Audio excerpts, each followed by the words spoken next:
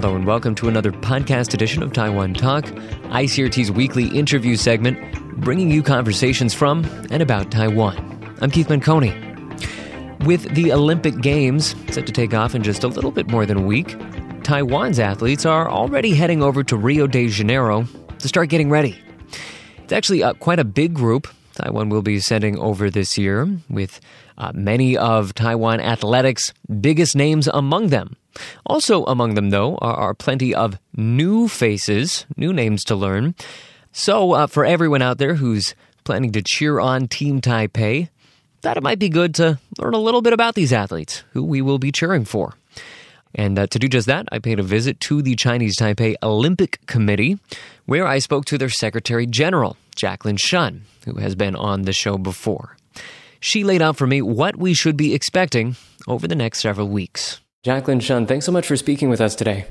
Oh, hi. How are you, Keith? Nice to see you again. Yeah, very nice to see you again.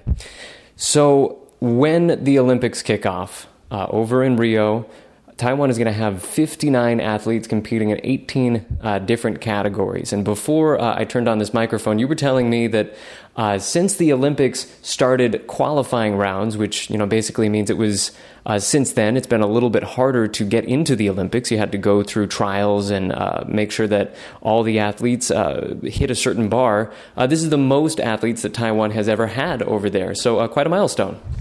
Yes, it is. Since they started the qualifying system in the Atlanta Olympics of 1996, and this is by far the largest delegation that we have. 59 athletes, and out of which 26 are male, and 33 are female. And what do you think that this reflects anything about the hard work that Taiwan's been putting into training these athletes? What do you think that this says? Let's look at the number of sports. It covers 18 sports, which is by far the largest variety of sports that we have at the Olympics. So this shows an across-the-board improvement in the training and they overcome the results of our sports policies. All right, so for our listeners that maybe aren't 100% familiar with the athletics scene in Taiwan, tell them a little bit about who they need to be following when the game starts off. Who are some of the athletes and some of the sports that you're most excited about? Well, we can take a look at weightlifting, because in weightlifting we have very, very strong women athletes. One lady is called Xu Jing. She won the silver medal at London Olympics in the event of 53 kilos. And the other lady is called Guo Xingchun. She's also a she's won the world championship in weightlifting. So these are our stars, and we also have a very strong women's archery team. And the archers are really, really steady, and they are sure medal winners. And we could also concentrate focus your attention on our traditional strong sport, Taekwondo. Yeah, Taiwan won 2 gold medals back in 2004 in Taekwondo. So is this going to be an exciting year as well? Yes, we have a lady called Zhang Jiajia who captured the world title, the championship. So we expect her to do well, come home either with gold medal or silver medal. Now, another athlete that's been getting some international attention, actually, is a very young boxer, Taiwan's first boxer to compete in the female boxing challenge. That would be Nian Chen. Tell us a little bit about her story. Oh, Nian Qin is a rising young star in boxing arena. She is 19. I think she is just turned 19, and she's going to college. She won the silver medal at the Nanjing Youth Olympics in boxing title, and that was the first ever boxing medal that we ever got. And she is very hopeful. We hope that she could at least repeat her good performance and capture at least a silver medal in women's boxing. And I read that actually originally she got her start in athletics as a wrestler, and it was her, I think it was her uncle that talked her into starting boxing. Yes, and she liked the game, so she continued. And also, for the fact that she came from a village in Penghu, the Pescador Islands, and where training is not that easy, so she moved to Taiwan, and she's undergone her training here. And she's a very, very happy. She's an Aboriginal. She's from an Aboriginal tribe. She's a very, very optimistic, enthusiastic, and very, very bright, girl who has a pretty good command of English. All right, let's take a look at another event that I think a lot of our listeners will be interested in, because there are a couple of stars here. Tennis. What can we expect from tennis this time around? We have the Zhang sisters, Zhang Yongran, Zhang Haoqing. They're really strong pair, and we have Xie Shuwei, who's also a very, very shining star. And in men's tennis, we have Lu Yanxun, who's beaten a couple good international names, and he's doing all right this season. So we hope that he could probably get to the semifinals. Now, just to help our listeners understand what it's like to be an athlete in Taiwan, just to give them a sense of how hard these athletes are working, could you tell us a little bit about their training? I mean, you know all these athletes, you know a little bit about what they went through. What sticks out to you as an example of, really how hard these athletes need to work to get to the Olympics? They have to compete against all the peers in counties and in cities and in various schools, and to become national athletes, national level athletes. And once they have reached that level, they are trained rigorously by the association, and they're sent to the National Training Center in Kaohsiung, which is really, really a huge training center with the state-of-art equipment and good trainers, but they have to undergo very, very rigorous and very, very tough training schedules. And you know how the weather is in Kaohsiung, so they're there 24/7, and they have to do their studies there too. And they also they're canceled in the last month. They're being grounded, in a sense that they have to gear up and be fully concentrated and prepare for the Olympics. Are there any sports that are just impossible to study in Taiwan? For example, we have equestrian. Not everybody knows that we compete in the equestrian event, but I believe that it's there is a track in Taiwan for that. Yeah, but not of international standards. So our athlete Yisha Wang is trained in Europe all the time. Well, thanks to her parents, they really support her for the past 20-some years. She's 27 now, and she's been doing this for almost 18 years. And because of her love for the horses, she's really delved into the sport. And do you know that she has a really, really blurry eyesight. She can't see very clearly, but, she doesn't wear glasses. And when she does the jumping, she's really counting on the horse. So it's a bond between the animal and the person, the rider, and she's mastered that well. So it's almost like the horse can see for her. Yes. She says the horses are at her eyes. Mm-hmm. So are there any other sports where the athletes need to travel abroad for their preparation? Tennis, and golf players. They're doing the professional leagues. And also for athletics, our boys and girls are sent abroad to be trained in America mostly. And is that just because there's more open space, or is it more about the coaches? It's more about the coaches, really. They have good coaches, and also the language. Well, our athletes have fair understanding of English, so that helps their training in America. Right. So speaking of equestrian, actually, you told me before we turned these mics on that this is the first year that Taiwan is going to be sending over an equestrian competitor. And there's actually a lot of firsts in terms of events that Taiwan is going to be represented in this year. So tell us about a couple more of those. There's women's rowing, and there's also women's wrestling, which we've never had the entries in the Olympics before. And now we have 2 girls in there. Another very cool one would be gymnastics. You were telling me that Taiwan has not sent over a gymnastics team in a number of years. Not to mention team, not even a single individual, but this year we have a boy, Li Zhikai. Zhikai Li, he's doing very, very well.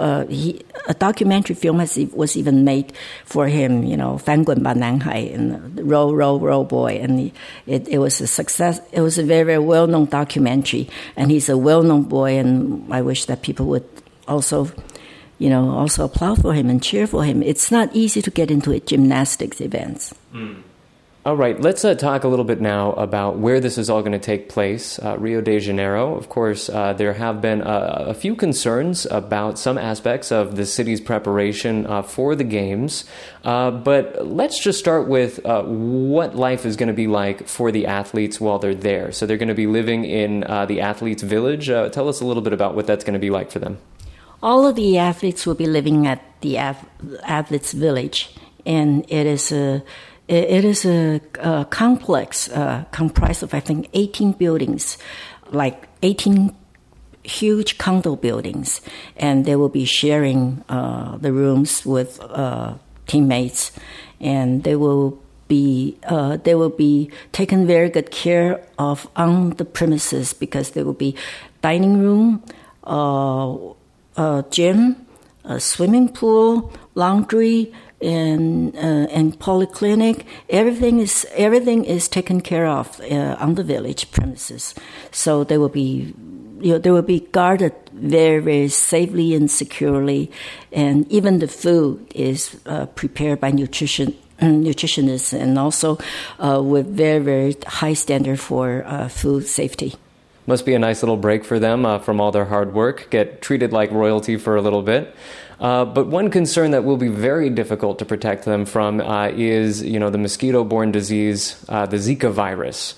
I read recently that actually a number of health experts kind of prepared the teams a little bit, prepared 200 Zika virus prevention kits to send over with them. Those included, most importantly probably, mosquito repellent. They also had face masks for, to protect them from influenza diseases other than Zika. Is there really anything else that they can do to prevent the spread of Zika while they're over there? We also bought for our athletes a sonic insect repellent, so that it's solar powered, so they could wear it on their back, and the insects will be kept away from them. So it makes a sound. It doesn't really make a sound. It has a sound that mosquitoes can detect and become afraid, so they will stay away from the athletes. Well, that's reportedly. Have any of the athletes mentioned that this is a big concern for them? I mean, there are athletes in other countries that decided not to attend these Olympics. It seems like most of the big names that I know about have decided to go to Rio de Janeiro. But have any of them said that this is a concern for them? Depends on the sport. Water sport athletes are more concerned about because water is where you would probably have a large number of gathering of insects such as mosquitoes. And also golf players are worried about because they walk among the grass and the woods. And so aside from that, I don't think any of our athletes too worried. Because so far all the reports we got from World Health Organization or IOC is green light. In winter it shouldn't be too much a worry. And then definitely another concern, you just mentioned water sports, particularly for sailing. There are reports that there are some sanitation issues in the bay where those sports will be taking place. Is there any preparation that the athletes can do to prevent, some of the bad effects from that?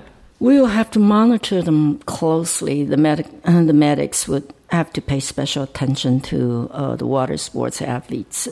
But aside from that, we have to trust the organizing committee with their ability to clean up the water, which they said they have done so. Mm-hmm. And then probably the final concern that a lot of people have would be security. There's a lot of reports of perhaps unrest that's going on in Brazil. The economy is not doing very well over there. Is that something that you're worried about as well? Oh, these are our big headaches. We're so worried that if the athletes leave the athletes' village, I can't guarantee that they will be that safe in the streets of Rio. So we try to beg them off going out of the village. So that because we're worried about the socio-economic situation in Rio. But it's probably hard to tell young people to just stay put and don't go anywhere. So go in groups. We would say, go in groups and watch out behind your back. That's the best we can do. Give them enough warning, and so they would know how to stay out of dangerous areas. All right. Well, I want to switch subjects a little bit and ask maybe a somewhat more abstract question. Taiwan actually gives a lot of support to these athletes and even encourages them with incentives. It was recently reported that the incentive for gold medals here was increased from 12 million to 20 million NT. It was a big cash prize for these athletes if they do manage to win a gold, and then there's somewhat smaller incentives for the bronze and the silver. Tell us a little bit about what it means for Taiwan to be participating in such a high-profile international athletic event. Why is this an important thing for Taiwan to step out on the world stage and put its best foot forward? Medals are important for us because when an athlete stands on the podium and receives a medal, he or she is seen by the international community, not just the sports world as well, but the whole world. Our 6 billion viewers out there. So they will see Chinese Taipei athletes and know that we are very, very good in sports, and we're very dedicated to the well-being of the people, and they know our names, and they will.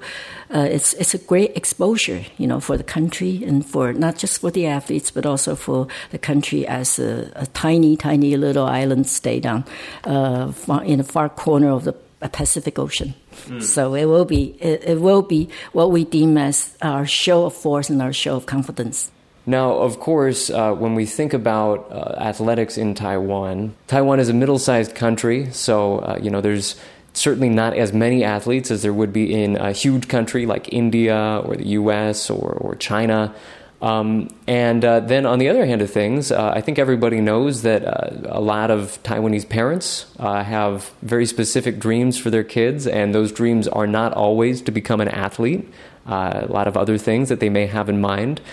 So sometimes I imagine there is a little bit of a lack of support and a little bit of a challenge for really helping those athletes come through. And that's definitely where groups like yours come in to help support the athletes that really are showing a lot of talent, a lot of potential. So could you tell us a little bit about what you do to help out those athletes?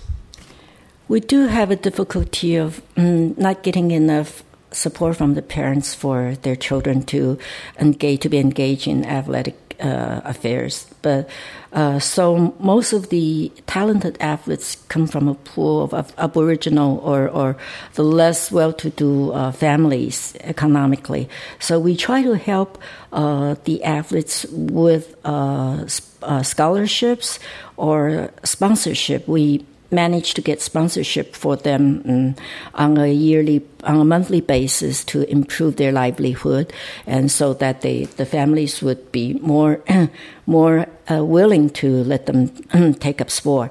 And because we understand that one of the reasons that parents don't want their children to take up sport is because they think it's a dead-end street. So we developed this athletic career planning program for them so that they can plan well in advance to take up a second optional career after they retire from the playing fields. So that's called the Athlete Career Training Planning Program, which has helped some athletes to really plan ahead and be prepared to enter into the job market after retirement. Yeah, it's kind of interesting that you mentioned that. One of my first jobs just out of college was actually tutoring athletes at my university, and it was basically the same idea, making sure that they, once their athletic career was over, that they had an opportunity to move on and be successful in some other pursuit. So, I mean, it is really possible, and athletics can be a part of a very successful life path. Do you think that more parents are realizing that and attitudes are changing towards athletics, or is that still a very challenging discussion with parents? It's challenging, but it's getting better. It's improving slowly because they see the support that's been pouring in from the business world. The companies, the enterprises, they're willing to pitch in, and the government has amended the law so the businesses will get tax waivers for their sponsorships to athletes. Just for you personally, as somebody who is a sports fan, what events do you think that Taiwan has the best shot? I mean, I'm not going to make you choose favorites, but where are you most hopeful for winning gold? Weightlifting, the ladies, and also I'm eyeing on the archery team, our ladies archery team. Our women are doing very, very good. All right, and then my final question is just, this is your chance to talk to say something to folks that, really do want to support Team Taiwan, see them succeed. How should they be showing their support? What would you like to tell them about how they should be, thinking about the team out there or showing their support? Watch the broadcast because the broadcasters have been complaining about low ratings. Please support us by support the athletes by watch the television broadcasts and also by going to Facebooks of Chinese Taipei Olympic Committee and also to the individual Facebooks of athletes to cheer them up. Just give them a big hand via air, and we all appreciate that. How can they find the Facebooks for those athletes? They can go link through our website, and we have Facebook link at our website. All right. Well, we have been speaking today to the Secretary General of Chinese Taipei Olympic Committee, Jacqueline Shen. Jacqueline, thank you so much for speaking with us. Oh, you're welcome. The pleasure was mine.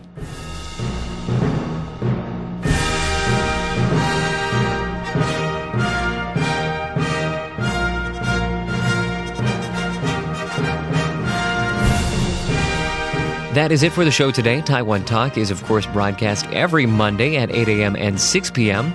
right here on ICRT FM 100. You can find extended podcasted versions of these interviews, such as the one you were just listening to, online at the ICRT website, on iTunes, and pretty much any place where fine podcasts are purveyed. We're going to round things out right there, though, for ICRT and Taiwan Talk. I am Keith Manconi. Thanks for listening.